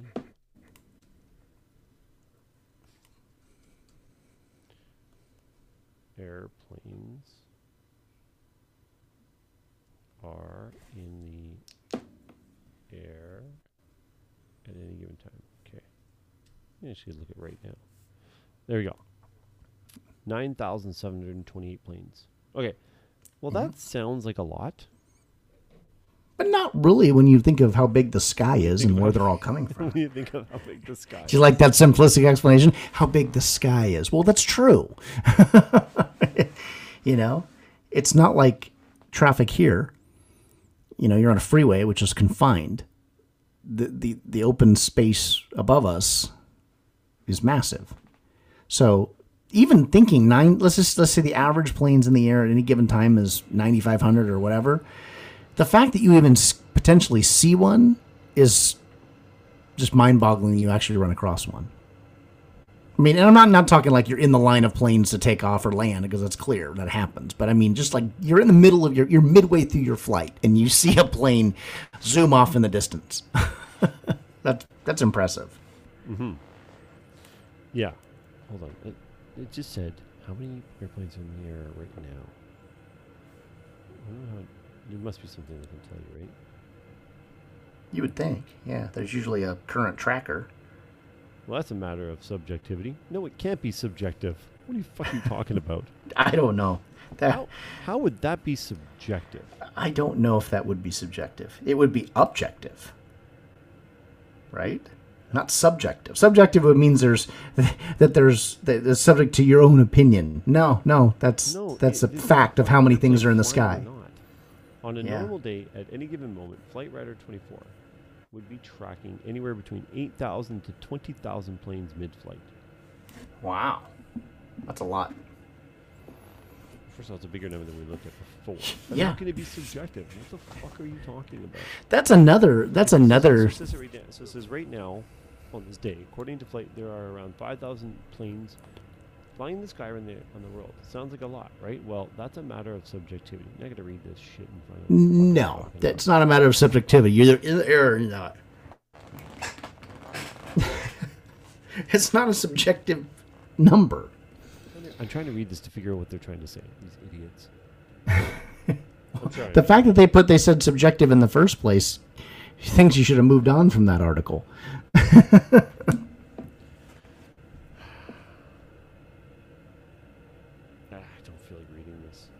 I wouldn't. I think if they use the word if they said that's subjective, I think you're wasting your time. I'm already angry at it. Weird thing. Interesting. Yeah, that's got my brain kind of. It just blew your mind of how stupid that statement was. And I'm sure there's some reason why that. I'm gonna give the benefit of the doubt, but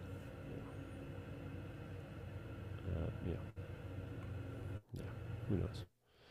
Where are we at? I just sent you a meme about a gender reveal that you'd appreciate. A gender reveal. I'm gonna say Let me find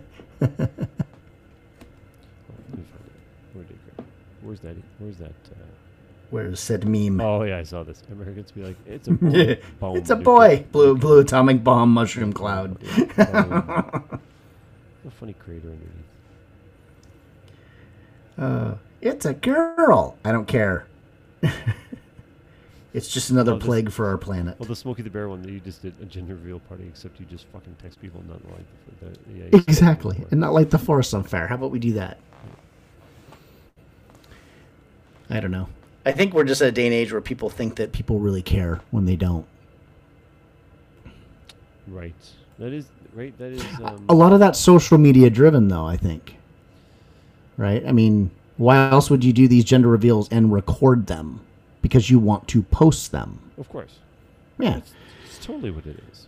It is, and it's like whatever happened in the good old days, like the Leave It to Beaver days, right? The lady got pregnant, they had a baby, it's a boy, everybody's happy, and or whatever, and they move on. Not, oh hey, let's go do some fancy trick to let everybody know what gender the baby's going to be. How about I don't care for 200, Alex? I do not care for 1,000, Alex. Exactly. Fucking. You know, and it's like kids in general, like. Yeah, who cares our friends' kids, who like, cares about kids? Well, no, I do. Here's the thing. It's funny. We're not overly kid people, you know, in general, but I like my friends' kids. You know, your kids are great. Our friend Stephen Chris's kids are great. We enjoy being around them, you know, but like just kids in general, not a fan. You know, I mean, the thing about kids though is almost everybody will give them a chance. Yeah. You know, because there's still something, even if you're somewhat cynical, and the kid, like if you know, you're a cynical old man sitting on your park and the little kid starts, you know, interacting with you, most people interact back, you know? Even if you're not really into kids, I think people's natural reaction is to return the interaction to a small child, which I think is cool. Because I do that. That's fine. Oh, totally. And kids, they're fine. I mean, you know, kids are... Yeah. What was the thing that Stella was doing the other day that was fucking so funny? I can't remember now. Oh yeah, it's sometimes with little kids, especially if they start to like really interact with you, is because they're just so in the moment and they're so innocent, and we got her giggling, and I come in and she's giggling away, and I don't know if she's giggling like uncontrollably, and I hear her from the other room, and I come in, and all Christy's saying to her is, "Poop poop poop, did you poop poop poop?" And then she just, every time the words poop, poop, poop came out, just fucking howls. She's as giggling as anything. And she didn't, who knows what it was, but she figured out that was going to make her giggle. So for the next 3 minutes, we were both like, did you poop, poop, poop? And then we just going, poop, poop, poop, poop, poop, poop. And she just, every time I say it, she would just, she would giggle so loud, so uncontrollably. She'd go into a squat and her eyes would close. That's how hard she was giggling. And it's just but that's the thing about kids. And then you as an adult, you're not even thinking about what you're saying. You're not thinking about anything else. And I think it's one of the great things about kids is, because they don't have baggage. They don't have that bullshit that we all have, right? Oh yeah. And if you and I think that's when people are like, okay, I'm good here with the kids because they're if you let yourself go to that, then you're pretty cool. You're pretty good, right? Yeah. Well, I think what's even though I'm not a huge fan of just random kids in public or anything, what I do like about kids though is their unabashed honesty. Oh yeah. It's I love it, and because it's so wrong in a great way. You know, Mommy, that person ahead of us is fat. You're like, Yeah. you're not wrong, sweetie, but let's talk about this later. You know. But I do like kids' honesty about that. The kids' honesty is great. That's one of the. It was like that old show. It was like maybe 20 years ago, 30 years ago, and kids say the darndest things, and it was just a riot because you just get kids in any space. By, Rapey Raperton? Oh, Rapey Raperton. Rapey Raperton. Mr. William Cosby. William Rapey Cosby. Yeah. Now looking back, wasn't a great show. But at the time, we didn't know any better. The deep fake of I gotta find it and send it to you.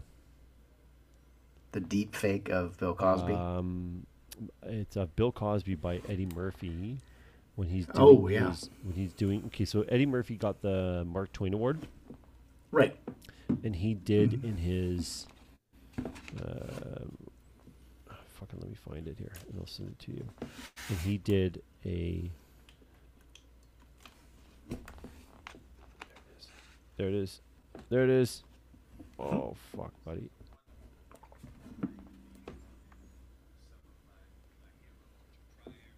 So he, of course, at the Mark Twain Award, they do their acceptance. So first of all, a bunch of people, they have a bunch of people come out and sort of present for them, and then they do. Whoever gets the award does their monologue and their sort of acceptance. But then it's a roast, right, or something? Don't they do that? This is so funny to listen. Thing to be included with some of my heroes, Richard Pryor and George Carlin and Carl Reiner and Lily Tomlin. Who else got this? Bill has one of these.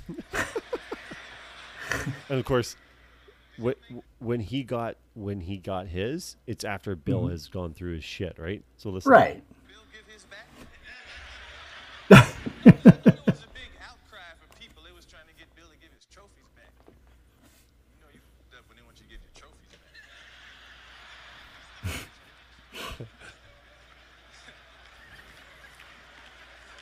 Trophy back too?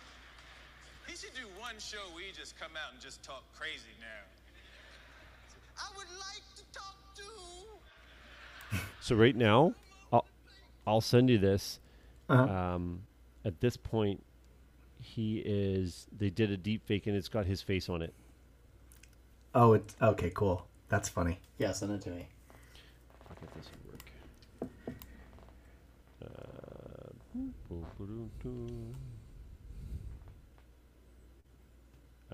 Yeah. Who feel Mm-hmm. that I should give back my trophies?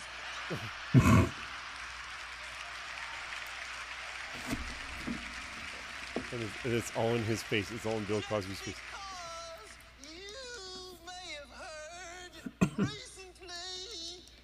Oh, that's funny. I allegedly put the pill into people's chocolate. And chocolate. I wish somebody would come up to my house talking about give up the trophy because you put the pill into people's chocolate. You get up. Because I'm not giving back. Oh, you're getting back shit. Oh my God, that's so funny. And who is Hannibal Barris? Hannibal Barris. It's funny. You're playing that, and you sent me the video, and I started to play it just on mute because I could hear what he's saying, and I literally scrolled with halfway through just to get to where the face came on, and it literally was almost in sync with what you just had. Like I'm like, oh my God, it was like literally a second behind you. What are the odds? What are the odds? That's hilarious. Putting the fake on there. But it's like the deep fake, and it looks good too. Like whoever did it did a good job, eh? Oh, it was perfect. Yeah, I mean, if you want to criticize it, which again I can't even do anything that would remotely resemble that in terms of tech, but the head was just a little bit big. Yeah, but I mean, come on, we're talking about an entire faking of a human being's face on another human being's face while they're actually imitating said human. So the head looks a little off argument is shit. I agree. It is shit. It is shit. Like, I'm sitting here, that's what I'm going to criticize. But, I mean, no, it was really good. But then I think about it and go, what a dick comment. You know? Yeah, like, couldn't you do better? Really? Really? There's some of those deep fakes. There's a whole bunch of Trump ones, obviously. But have you seen the Trump one with the baby? Probably. I've seen a lot of them. It's the best one by far, and it's Trump baby face swap. We call it baby face. Oh, there it is. Here we go. That's funny. I'll fire it over to you. It is fucking hilarious. Mm-hmm. Oh, that's funny. I'll play it. You said the virus was just like the flu. You also said the virus could go away by April. No, sir. You said it would disappear like a miracle. Yes. You said only 50 that's people funny. have it, and it would go down close to zero. You did. You said chloroquine would treat it. No. That's you funny. said we should try injecting disinfectant.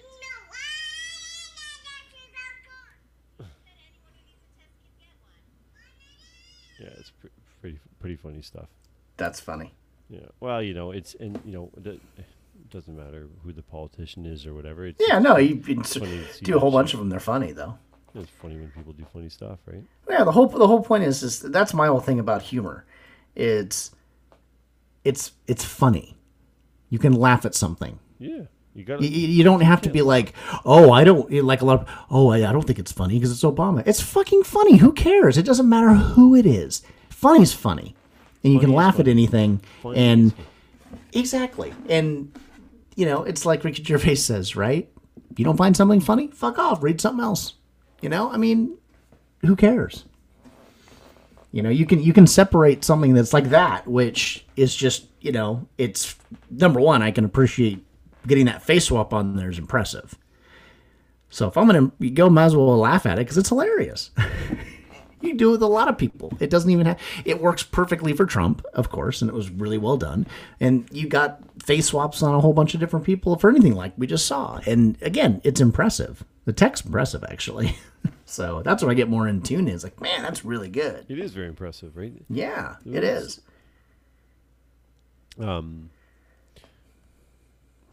Sorry.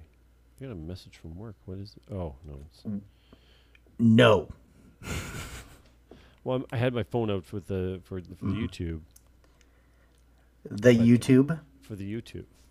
Isn't it The YouTube. The YouTube? I love putting the word "the" in front of something. Susan and I do it all the time. Yeah, of Oh, course. yeah. The Instagram. Yeah, I need to go to the Rayleigh's supermarket. Which is really I'll be funny back. because I think I've told you before too that like our national TV. Well, there's a few. There's CTV, there's Global, and then there's CBC. But for the longest time, people called it the CBC. Mm-hmm. Right, like there's CBS, NBC, right, and it's, CBC people. For the longest time, referred to as the CBC, which is actually funny because all of the channel, like if you talk about, ABC, CBS, NBC, it's actually if you put the word "the" in front of it, is actually correct. Like NBC is National Broadcasting Corporation. So if you said it out like the full version of it, you would actually say the National Broadcasting Corporation. Right. Right. So to say the NBC is not wrong. No, it's not a matter of wrong. It just sounds odd when you abbreviate it. Right. But Canadians say the CBC all the time. Yeah. What were we talking about? Americans versus Canadians today at work. Oh, politics. Just political system. And then we got into, here's an issue. So what are we at? 101. What's 101? That's 90 plus 10. It's an hour and 40 minutes. Okay. Oh, Yeah. I feel like we're wrapping up here soon. But okay, let me ask your opinion. Sure. Okay. If you could, so all judges in the U.S., all judges in the U.S. except for the Supreme Court, correct me if I'm wrong, all judges in the U.S. except for the Supreme Court are appointed. Is there any other judges that might be appointed? If there is, there's not very many, right? Not very many. I think it's really just Supreme Court. Everything else is you're voted in. Yeah, but appointments, per the Supreme Court. I may be wrong on a certain level, but I would agree with your assessment. It's probably accurate. Would state Supreme Courts be appointed? Maybe? I believe so. I believe possibly. Not 100% certain, but I would think they probably fall in a similar fashion because of that. And because when you're appointed like that, there's no like term limits. Usually not, right? Right. Like you're on the Supreme Court, you can be on the Supreme Court for as long as you want to be there. Yes. Generally speaking. Usually, yeah. It's like what do you call it? It's like teachers with tenure. You know. Okay. Yeah. So none of our judges are elected. Okay. Zero. So they're all appointed. Okay. All are appointed. And who are they appointed by? Government of some kind. Okay. No. So what's better? What's a better system? It's an interesting question. Yeah, that's a definitely interesting question. I mean, I kind of look at it, okay, well, why would my vote matter about who a judge is when I don't know anything about them? And I would assume, granted, there's always going to be political leanings. That's what you have on the Supreme Court, right? You have, that's why they... So here's the question. Okay, right. So let me interject for a second. Okay. Okay. So when you are elected, whatever your job is, doesn't matter, judge or otherwise. Right. We'll stick with judge because it's an interesting one. Right. In fact, in my opinion, it's the most important one for this discussion. Okay. Sure. So when you are elected, your incentive is to generally be elected again or be reelected, right? I would think so. If not, then why are you doing it? But you should be doing it in a judge's. Your incentive should be to see the law followed. Sure. Okay. Absolutely. The problem is this: if people are all crying for things to be different or whatever, incentives being reelected might have a judge lean one way or the other when his constituents are crying one thing or another, right? Sure. Right. Yeah. Now here's the problem. Legislation, which is what they're supposed to follow, the law. Right. They're supposed to enforce the law, right? They're supposed to take the law and apply it, not enforce it. Right. If enforces police. Right. Exactly. Judges, right? Law enforcement, right. And the actual applying the law is up to the legal judging system, right? So our reasoning in Canada is judges should be applying legislation according to what the legislation is, right? Apart from public opinion. Agreed. And if public opinion says that law is wrong, then it needs to be changed by legislators. Correct. Not by those not by judges. Not right. by judges who are applying the law. Correct. And I think correct. And I think that when you look at that system that we have, generally speaking, I think it's a better system. I wouldn't disagree with that. On its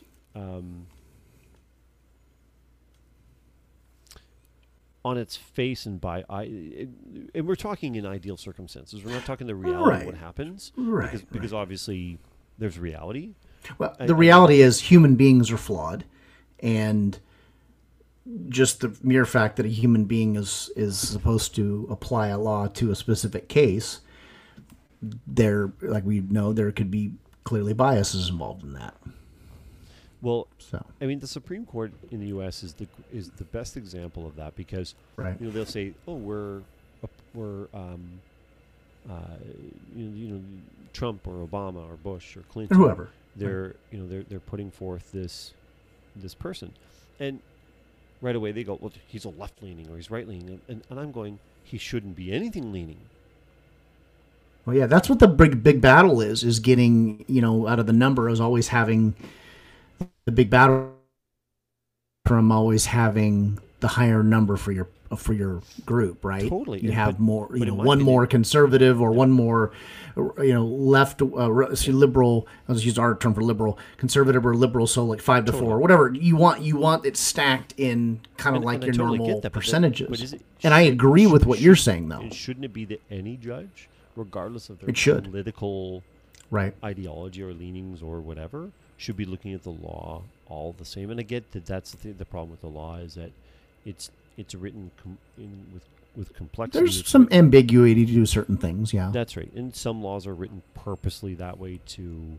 Right. For interpretation. For interpretation. Yeah. I would agree with you. My personal opinion, absolutely, is in the legal system, especially from the judge level, that it really should not matter, about, like, if your job is to enforce the rule of law with your decision in terms of a punishment and everything like that, and what's allowed in a courtroom and what's not, all based on law.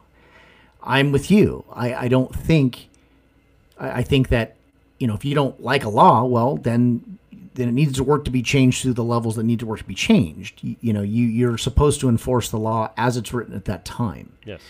And I agree with you that on a elected system scenario, then yes, if your goal is to make your constituents happy, like this is what happens in our political leaders, is you want to get reelected. So you want to make your constituents happy. Well, if they're unhappy with certain things, then, you're more apt to potentially lean toward there because you want to make your constituents happy in order to gain reelection. Whereas if you have somebody who is seen truly as a neutral arbiter, right, which is, has no one way or the other, this is the rule of law and this is where it applies, then I would agree with you that an election system just defeats the purpose of that. Whereas a Supreme Court system where they are appointed, but again, we have already talked about the appointees are always labeled as X or Y, right?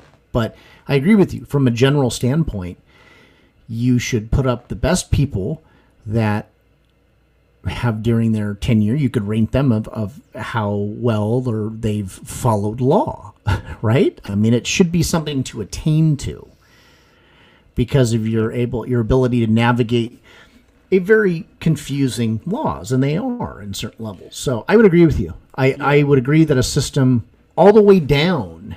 Yeah, that's, ours is 100% appointed. I'm not, and I'm going to look mine up because we may be similar to a point. I mean, but there might be a deviation at a certain level. Like obviously the Supreme Court is by appointment only.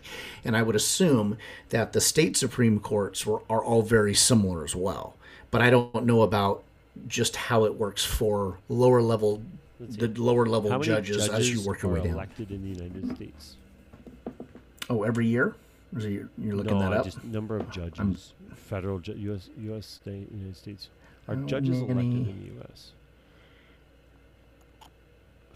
How many judges? Okay, how many judges? How are judges elected in the USA? It says the Constitution says the federal judges are to be nominated by the president and confirmed by the Senate. They hold office during good behavior, typically for life. The congressional that's going to be way too long to read. Right. It's not as judicial selection in the states. Yeah. Because that's where we really want to know. Because from federal levels, I believe it's from appointments. But I would agree with your opinion that appointees have a more, especially in the circumstances where if you're appointed, you're there till you leave, or as long as you don't do something that. Well, it says here. I mean, there's methods of judicial selections are partisan elections, so judges are elected by people. Non-partisan are elected by the people, and candidates are listed. Okay. Oh yeah, okay. Legislative elections, so judges are selected by the state legislature. Gubernatorial appointments, so just like So. It seems like they're all appointed, but they're also appointed by political parties, right? So they're appointed by, let's say, a governor. It says here they can be elected by people. Can be elected. So in all the different forms. Sure. It just depends, I guess. But I would say, and comment to where you were originally started with this, is that there shouldn't be that much of a variance. It should be, by appointment. And I think because of the pure and simple fact that you're less apt to have any potential leanings in terms of having the feeling that you need to go along with or appease any base of voters. Yeah. right? Because that's the whole point of wanting to having the idea of that equal treatment under the law, Yep. right? That's the goal. I mean, that's the ultimate goal, is that people should be treated equally, having the same rights and having the same applicable scenarios when they come up apply to the same way. So I would say somebody that is appointed, that doesn't, I mean, of course, if you're appointed, then you get into the who appointed them, like you see on the Supreme Court, where you have left and right and all that kind of stuff. Yep. And I just think what you're talking about makes a lot more logical sense because of the propensity for you to get a more accurate reading of and an accurate application of the rule of law, which is, you're right. And I'm with you 100% on it, that if you don't like a law, then it needs to be worked to be changed to the levels that do that. It's not up to a judge to change to apply it to do differently, that. right? Right. Exactly. And that's the key. And that's the key. Yes, right? That's absolutely. The thing, is that we don't want to see the laws of, and I think that's what that people in Canada, people I chat with, and it was a bit of the conversation I had today. They're like, yeah, people aren't in jail long enough. They go, you know what? That's not on the judges. If the sentencing says 10 to 15 years and the judge is keeping within that range all the time, then your problem's not with the judge. Your problem is with the law. Your problem is with the legislation. Your problem is what you feel the law says the punishment is and what you feel the accurate thing is. And the judge, if they're applying the law accurately and fairly every single time, then good on them. You shouldn't have major sentencing discrepancies there. You need to talk to your MP or to your MLA. Right. You need to talk to your person in government and say, hey, we need this law changed, and get the law changed, and then have the judges apply it accordingly. So, right, like that's what, right? Because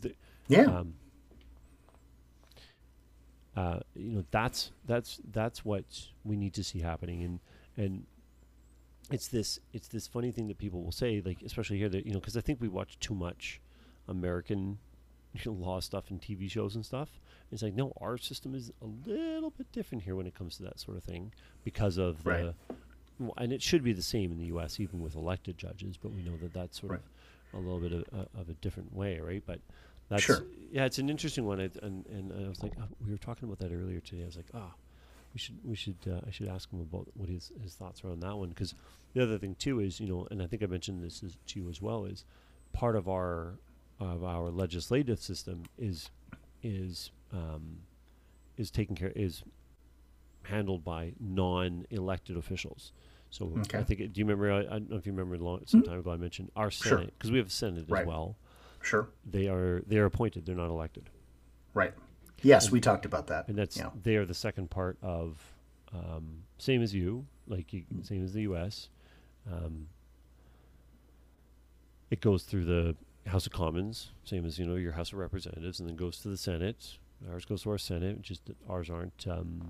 Ours are lifetime appointments. They're not. They're not elected.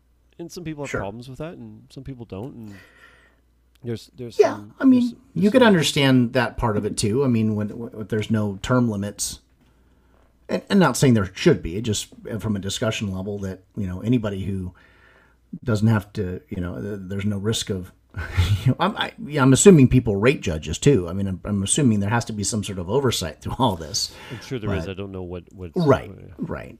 Well, yeah, but I mean, I know they have it because I know that you'll have judges sentencing, and then you'll have independent counsels coming in and reviewing the case and then making recommendations that judges were potentially not either being consistent, or this was not really what was necessary, what was appropriate for the crime, and that happens too. So I know there's some sort of independent review, but I don't know really where that goes from there. But I mean, you hear about it occasionally, things like that, like, oh, this sentence was reduced through an independent panel after reviewing the facts and felt the judge ruled too harshly. I mean, that happens too. So, but I agree. I would agree that I think the whole point of having the law is to have everything be applied toward that law the way it's written. And agree, I'm with you 100%. If you don't like the law, then change the law, but you don't change the ruling of the law.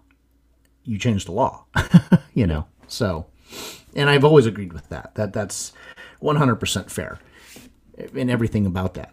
This is the way the law is written. This is how it's applied. It doesn't matter what you think about the law. That's not what we're talking about here. Maybe then work to have it changed. figure out what we do. So Right. that's all you can do. But it's supposed to be consistent, and that's why it's supposed to be fair to a certain the extent that you're hoping it is. But that's the other thing about people, though. When you do have when anything, people are, again, in general, we're all flawed, and except for you. You're perfect. Wow. I like that. Thanks, buddy. You like that? That made you feel good, didn't it? I do. You're pretty darn nifty yourself. Well, thank you, good sir. Well, it's not that people are flawed, I don't think. And maybe I'll just sort of Right. give it Well, I away. don't mean it as when I say flawed, I think we know what we mean by that. I don't mean that they're bad. I just mean that. No, and I think, yeah, okay, so you're right, flawed. But the flaw is this. We react to incentives. Yeah. Very And- true. And, your own ego and or one's own ego and one's own self-preservation is Right. an incredibly strong incentive. So if you have a job for 5 years and at the end of that 5 years, you're going to have to do something to keep that job, you have to, then you are incented to do so. So if, it's the whole, as soon as somebody gets elected, they're campaigning day 2, right? Like day 1. Right. Right? Like, and it's this crazy thing where like some people are incented more by that, or driven more specifically by that than others. But everyone's driven by it to some degree. I mean, nobody wants, unless you like, I only want to be a judge for 5 years, like, or a politician or whatever, right? So, yeah. Well, it's like my job. There was a time that my job, you were paid salary plus about your Sure. bonuses. Yep. We're underwriters, and that was commonplace. And then happened for a long time. It happened in collections too, is there were bonuses, because that was consistent through all other fields and competition. Everybody was doing it. So, but our company ended up cutting out the bonus system for underwriting. They reworked kind of like your salary a little bit to give you a little bit more money, to just a base salary scenario. But what they did is they basically took away the bonus structure because they did not want people to buy auto loans and put on bad paper just to get paid more, right? Just your propensity to, maybe make decisions you shouldn't be making with the idea that you're going to get more money, right? So they took that out of it, which I was fine with. That made sense to me. I mean, you don't want to be making that decision on whether you want to buy the auto loan because your bonus counts on it, right? It took away that.